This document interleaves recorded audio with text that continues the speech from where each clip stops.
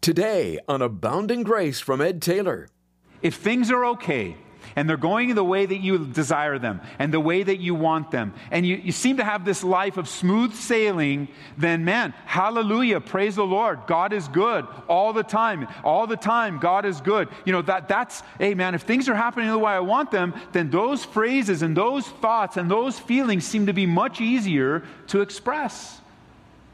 But when things don't go our way, when things are bad, then so quickly we begin to think that God is mean, that He's forgotten us, that He's vindictive, that He doesn't love us, that He could care less about His creation. And it's not true. The only thing that's changed are the circumstances. This is amazing grace. This is unfailing love. That you would take my place. That you would bear my cross. You laid down your life. That I would be set free. Oh, Jesus, I sing for all that you've done for me. Someone has wisely put it, no matter how long you nurse a grudge, it won't get better. Today on Abounding Grace, we take you to Ruth chapter 1 and recall a very difficult season in Naomi's life. In her pain and grief, she was angry and blaming God. She was bitter. And maybe that's where you're at today. Pastor Ed Taylor will show us how to move from bitterness to betterness as we return to his series, Help for the Troubled Heart. Please take your Bibles and open them to the book of Ruth, chapter 1. Ruth, chapter 1. If you're looking for Ruth, it's right after Judges, and Judges is right after Joshua. So it's going to be toward the left side of your Bible, the book of Ruth, chapter 1, in a Bible study that I've entitled From Bitterness to Betterness. Because the book of Ruth is a love story unfolding through the lives of real, ordinary people. It's a story of God's providence, how God sovereignly takes the events of our lives and weaves them together for His will. Where we live, who we marry, where we travel. He takes the tragedies and the successes. He takes the hopelessness and infuses hope. And we open up in verse 1 of the book of Ruth, chapter 1. Now it came to pass in the days when the judges ruled that there was a famine in the land. And a certain man of Bethlehem, Judah, went to sojourn in the country of Moab, he and his wife and his 2 sons. A real literal famine has hit the land of Judah, specifically the area of Bethlehem, where this man and his family lives. We learn in verse 2 that his name was Elimelech. Elimelech living in Bethlehem, dealing with the reality of a true famine, a scarcity of food that would lead to starvation and certain death. As the famine hits the land of Bethlehem, he takes his family to the Gentile, God-hating land of Moab. And he's seeking to avoid troubling times. He chooses not to endure the trial in Bethlehem of famine, but instead, in disobedience, I believe, he runs away to Moab, taking things into his own hands. And while this family doesn't know it yet, this is a really bad decision. Because in a short amount of time, ultimately, things would get worse for them in Moab, not better. And this precious family would be hurt deeply by 3 separate deaths. It was Warren Wiersbe that wrote, and I quote, "Because God gave us freedom of choice, we can ignore the will of God. We can argue with the will of God. We can disobey the will of God and even fight against it. But in the end, the will of God shall prevail." End quote. Just like the Bible says in Psalm 33, verse 11, "The counsel of the Lord stands forever, the plans of His heart to all generations." In Daniel chapter 4, verse 35, it speaks of God doing according to His will. Now, while Elimelech in Bethlehem is facing a literal famine, By illustration, you and I face a lot of spiritual famines. Most likely, we won't experience the scarcity of food in our own country. Perhaps, but probably not. But more often, we experience a famine spiritually. A lack of nourishment. Could be by our own doing or by the circumstances of life. And when we face troubling times, we are always left with a choice. And it's more than just two choices. Sometimes three, sometimes four, but trials and difficulties, troubles and hardships always leave us a choice to make. We can face them, but facing them also often leads us to taking things in our own hands. We'll face it, but then we'll take it and try to solve it ourselves. Sometimes we can avoid it and try to run away, as Elimelech does here. Famine has come, we'll go to where there's food, not considering the consequences that may await him. Or thirdly, we can embrace the trials of life and trust Jesus through them, allowing him to be our strength and our wisdom. Much like we learned in the life of Joseph at the end of his life. What did he say to his brothers as he looked them in the eye? In Genesis chapter 50, verse 20, he says to them, "But as for you, you meant evil against me, but God meant it for good, in order to bring it about as it is this day, to save many people alive." We can trust God through the difficulties and endure them in obedience, receiving the comfort and the encouragement that God has for us instead of attempting to run away. Well, notice verse 2.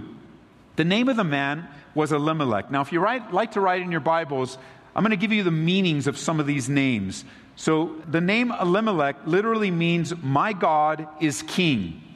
So Elimelech, the name of his wife was Naomi. Her name means pleasant or delightful. And the names of his two sons were Mahlon and Chilion. Mahlon means sickly, and Chilion means tiny. And they were Ephrathites of Bethlehem, Judah, and they went to the country of Moab and remained there. Then Elimelech, Naomi's husband, died, and she was left with her two sons. Now they took wives of the women of Moab. The name of one was Orpah, and the name of the other was Ruth. Orpah, her name means gazelle, and Ruth literally means friendship. And they dwelt there about 10 years. Then both Mahlon and Chilion also died, so the woman survived her two sons and her husband. So a famine comes, a lack of bread, a lack of food comes to the city of Bethlehem, which literally means house of bread. And Elimelech, who has God as his king, takes his wife known as Pleasant and runs away from the trial in Bethlehem to Moab. And it's there in Moab that Elimelech dies, and within a span of 10 years, Naomi loses her husband and both of her sons. You see, God, he has for us the names of the people whose lives are affected by this tragedy. Because you wonder, why cover the names and why cover the meanings of the names? Well, I want you to be reminded that this is not a fictional story that was made up in the minds of men and put into a book and called the Bible. These are real men and women with real lives and real tragedy and real decisions and real consequences to those decisions. You know, parents would often name their children one of two ways in the Old Testament. They would name them either by the circumstances surrounding their births or by their hopes and dreams for them. And we see the names of this family, we see the names of the people of this family come to pass in a very real way. And over these 10 years, Naomi is in a bad place, in a very difficult place. As it's described in verse 5, she survived her two sons and her husband. And it feels that way, doesn't it? It feels that way sometimes when trials come your way, where you're just surviving. And we understand what the meaning of the text is. When a spouse survives those that pass away, that's the word that you use. But in a very real way, going through difficulties in life has a sense of survival to it. Just making it through another moment, making it through another day. We read these 5 verses within the span of a few seconds, a minute or so, but these 5 verses represent 10 years of her life. 10 years in a land that she didn't belong, 10 years away from the house of bread, 10 years of, first losing her husband and then losing her 2 sons. And so this family has suffered much. And notice in verse 6, then she arose with her daughters-in-law that she might return from the country of Moab, for she had heard in the country of Moab that the Lord had visited his people in giving them bread. The famine is over, and now it's time to return. And while she lost her husband and 2 sons, she gained a couple of daughters-in-law. Notice verse 7.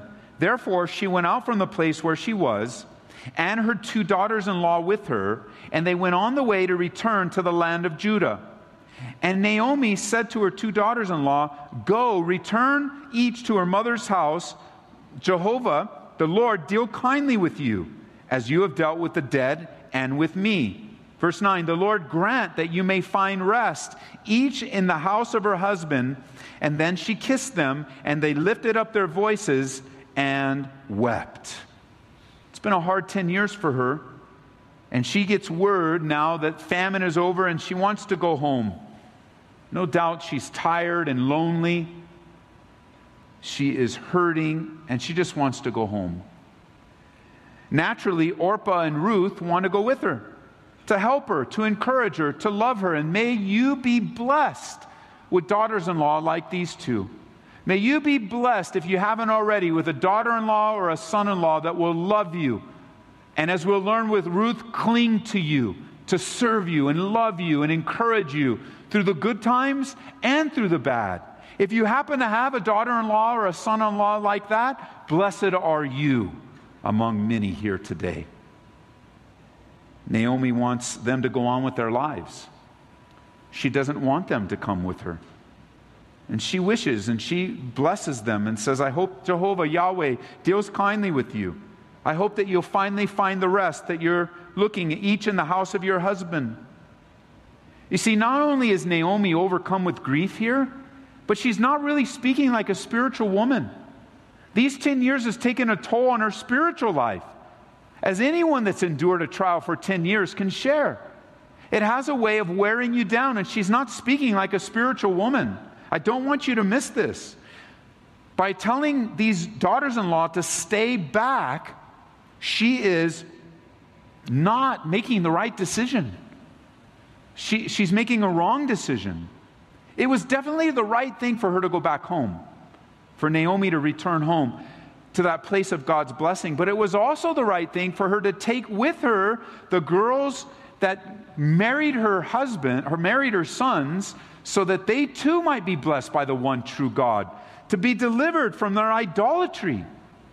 She's not speaking as a spiritual woman, and she's not making godly decisions. Might I just add that in the midst of great pain and difficulty, when there is a heightened emotion in your life, that is not the time to make big life decisions. You need to wait and let things calm down a little bit before you make big life-changing decisions. This would be a big life-changing decision. I don't want you to come with me. Stay here. In times of heightened emotion, be careful not to make decisions, that aren't led by the Spirit, but are led by emotion and by your feelings. Why wouldn't she want 2 unbelieving pagan women to come to Bethlehem and be introduced or participate in the worship of the one true living God? Now, the text doesn't tell us, but perhaps in the context of the big picture, Naomi doesn't want to see the proof daily of her move to Moab, the loss of her children, the loss of her husband, and how Elimelech led them to a place of great difficulty outside the covenant of Israel. Maybe she doesn't want to deal with the reality of sin in her life. Like the Proverbs say, In Proverbs chapter 28, verse 13, it says, "He who covers his sins will not prosper, but whoever confesses and forsakes them will have mercy." We know for sure, as we'll continue on in the text, that bitterness has taken root in her heart. One of the hardest things to do to someone going through a trial and going through a difficulty is to tell them a hard thing about sin in their lives. It's hard to receive, and it's even harder to share. To come alongside and begin to walk someone along the path of how they have allowed bitterness to take root in their hearts. How they've gone from pleasure to bitter, instead of bitter to better. And yet this is being revealed in Naomi's life, that in the midst of her sorrow and grief, she's allowed bitterness to take root and not brokenness. The best thing for Naomi to do at this time is to repent and to humble herself before the mighty hand of God, not to cover things, not to avoid things. It's never a good idea to try and cover our sins, or even worse, think that we can run away from them, because we can't. When we try to cover our sin, it's proof that we really haven't experienced that conviction of the Holy Spirit in our lives. It's proof that we really haven't experienced godly sorrow as it relates to our connection with God. And here Naomi is just really taking things and doing things the way she wants them done. No mention of prayer or seeking God. Notice verse 10. "And they said to her, 'Surely we will return with you to your people.' But Naomi said, 'Turn back, my daughters. Why will you go with me? Are there still sons in my womb, that they may be your husbands? Turn back, my daughters. Go your way, for I'm too old to have a husband. And if I should say I have hope, even if I should have a husband tonight, and you should also bear sons, would you wait for them till they were grown?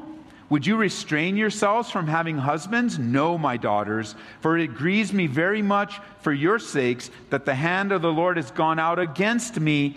Then they lifted up their voices and wept again, and Orpah kissed her mother-in-law, but Ruth clung to her."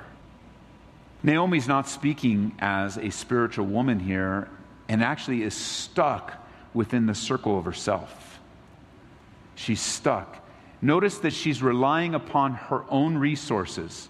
She's looking at herself and saying, "Look, don't come with me.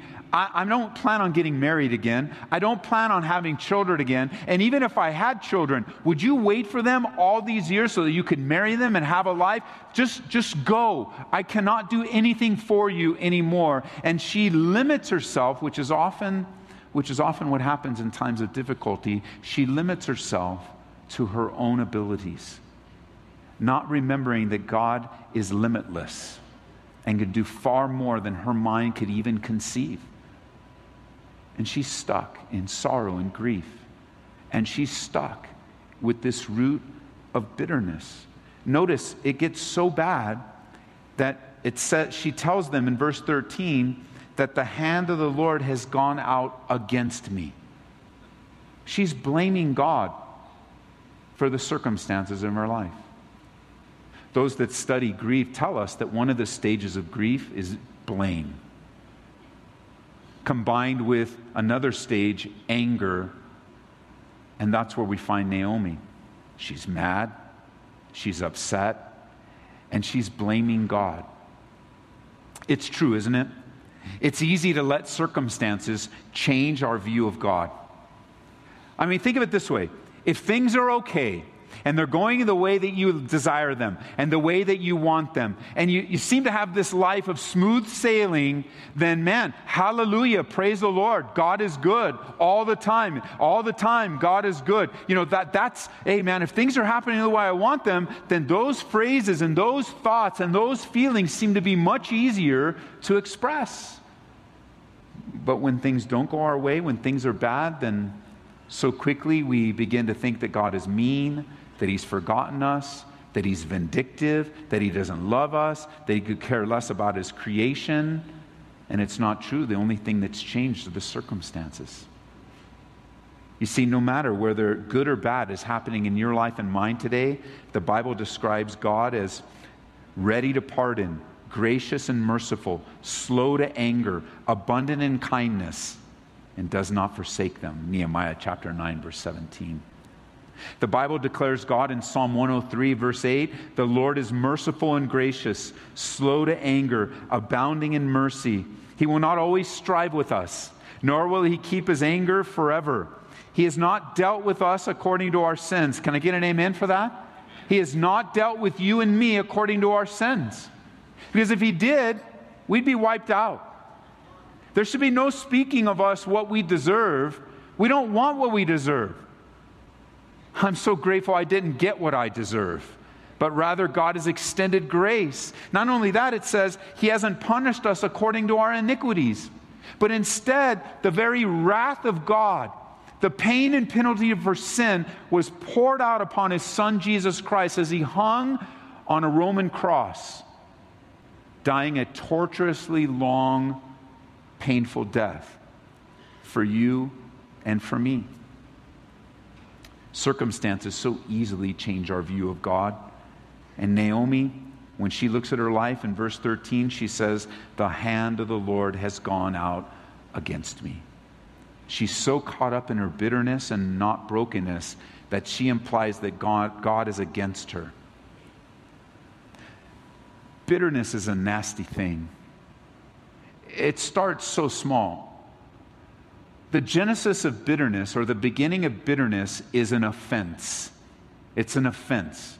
We've been offended by someone, or we've been offended by something. And with that offense, we have an opportunity to deal with it biblically and spiritually, or to not deal with it at all. And that offense, bitterness is like a little twig. An offense is like a little twig. It gets planted in your life, and it's alive. And you know what happened to things that are alive? They grow. And as you go through life, this offense and that offense and a lack of forgiveness, what will happen is not only do you become unforgiving, but then you become resentful. The feeling of resentment, whether it's toward God or toward someone else. And then resentment grows, and left unchecked becomes bitterness. And let me tell you something, friends. Bitterness grows just as wide as it does deep. Bitterness is what Naomi's dealing with here. She's distant from God. She's giving bad counsel.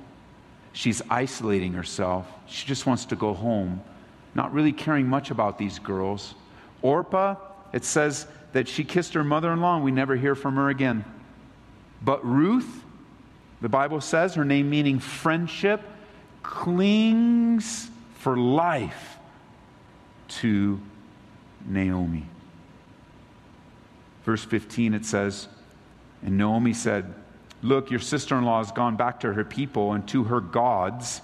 Return after your sister-in-law. That's her counsel. Go back and worship the false gods. That's where Naomi is. Just go back and worship false gods. God's against me. There's nothing for me. Don't wait for me. I can't help you. Go back and worship your gods, which is what bitterness will do. It'll make you sound like an unbeliever and act like an unbeliever. Yes, Naomi was bitter and not at a good place at this point. But I'm happy to say she'd go from bitterness to betterness. We'll hear the rest of the story next time on Abounding Grace with Ed Taylor. All of this is part of Pastor Ed's series, Help for the Troubled Heart. Request a CD copy of the message or the entire series when you give us a call at 877-30-GRACE. We've also put this entire series, Help for the Troubled Heart, onto a USB thumb drive, making it super easy to load onto your computer, listen to in your car, or give to that person in your life that is hurting and could use the encouragement. We'll gladly send the series on the thumb drive for a donation of $25 or more to Abounding Grace. Just call 877-30-GRACE and we can take your request for this special offer. Again, that's 877-30-GRACE. As we're learning through our present series, God has the help we need when our heart is troubled and we're discouraged. And at helpforthetroubledheart.com, you'll find resources that will encourage your faith and lift your spirit. Again, drop by helpforthetroubledheart.com today. We'd also like to pray for you and whatever situation you find yourself in today. We'd be honored to go to the Lord on your behalf. So email your prayer requests to prayer@calvaryaurora.org. And we have a couple of apps we'd like to recommend that are free and available on all platforms. Search for Calvary Aurora and the Grace FM Colorado apps. Don't miss our next study when we'll bring you more help for the troubled heart. That's right here on Abounding Grace with Pastor Ed Taylor. This is amazing grace. This is unfailing love. That you would take my place. That you would bear my cross. You laid down your life. That I would be set free. Oh, Jesus, I sing for all that you've done for me. Abounding Grace is brought to you by Calvary Chapel, Aurora.